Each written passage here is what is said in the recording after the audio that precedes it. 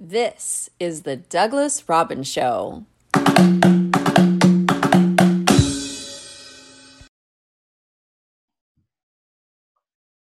Welcome to Douglas Robbins' Den of Discussion, video blog number 3, Being Authentic. You can check me out at douglasrobbinsauthor.com. My recent novel is sci-fi philosophical called Narracon, The Cloaked Deception. Now let's get at it.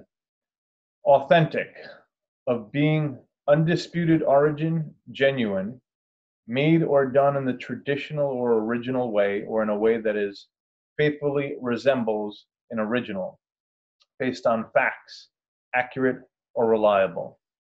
The definition of authentic. As writers, as any creative pursuit, and as human beings, there are truths and then there are ideas that we take on, outfits we wear. And when we're children, we have this authentic personality. And then we soon start taking on belief systems, desires. Oh, we all want, the same things, the college, the 2.5 kids, the dog named Rusty, the house, etc. But that isn't true. Those are structures. Those are institutions we are thrust into. And yet there's this truth. Sometimes we feel at odds with ourselves, with our brains, from our souls, that we are not living this authentic life. We are not pursuing the authentic life. We're pursuing this inauthentic life, if you will, this life that was essentially, here, try this on. It's safe. It's comfortable. Be in with the group. But the problem with that is we don't see ourselves. There is no self in that.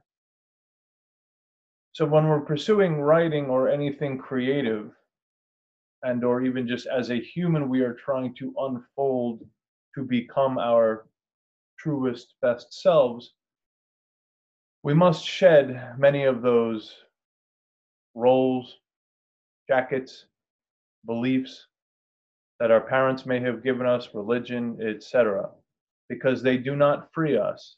The dogma never frees us. The only thing that frees us is this truth, this pure consciousness. And that's when you are tapped into this broader realm that we all come from, living a larger life, not a smaller life. The smaller life comes from when we stop doing that, when we separate ourselves off from it.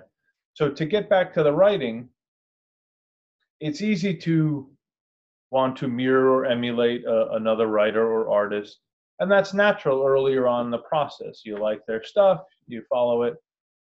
But then at some point, to break away from that pack and to live something more authentic and to something more fulfilling, because ultimately that's what this is all about, is fulfillment, is that happiness of seeing myself in the world, not seeing myself hidden in the shadows, too tepid and afraid to step into that light.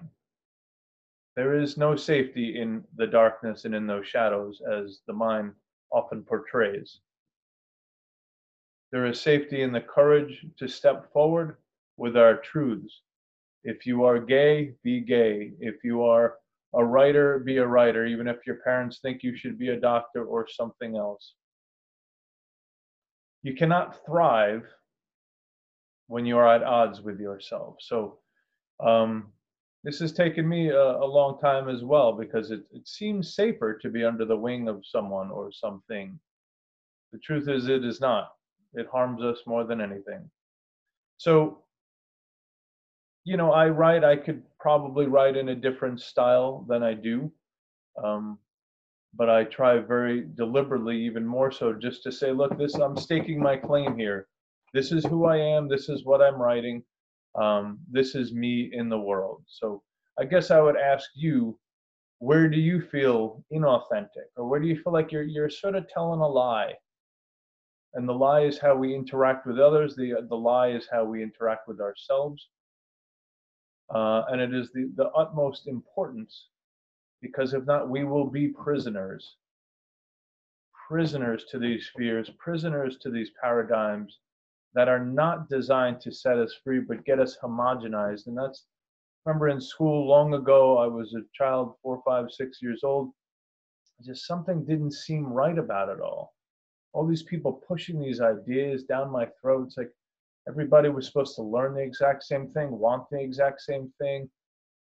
It just, something didn't sit right. And it's because these institutions aren't teaching liberation. They aren't teaching the self to grow and expand and evolve. They're teaching everyone to follow these same rules and regimens and rituals. But someone created this crap long ago. Someone not any brighter than me or you. And that's the beauty of life. You can change it. So whatever has been stuck can get unstuck. It's not truth. There is a truth underlying. So I would just say, look, if you're struggling, fight through, because there is love in you. There is beauty, and there is authentic. So take a walk, get some air, see the truth, because it is there waiting for all of us. Be authentic. Be great. Thanks for listening. Have a great day.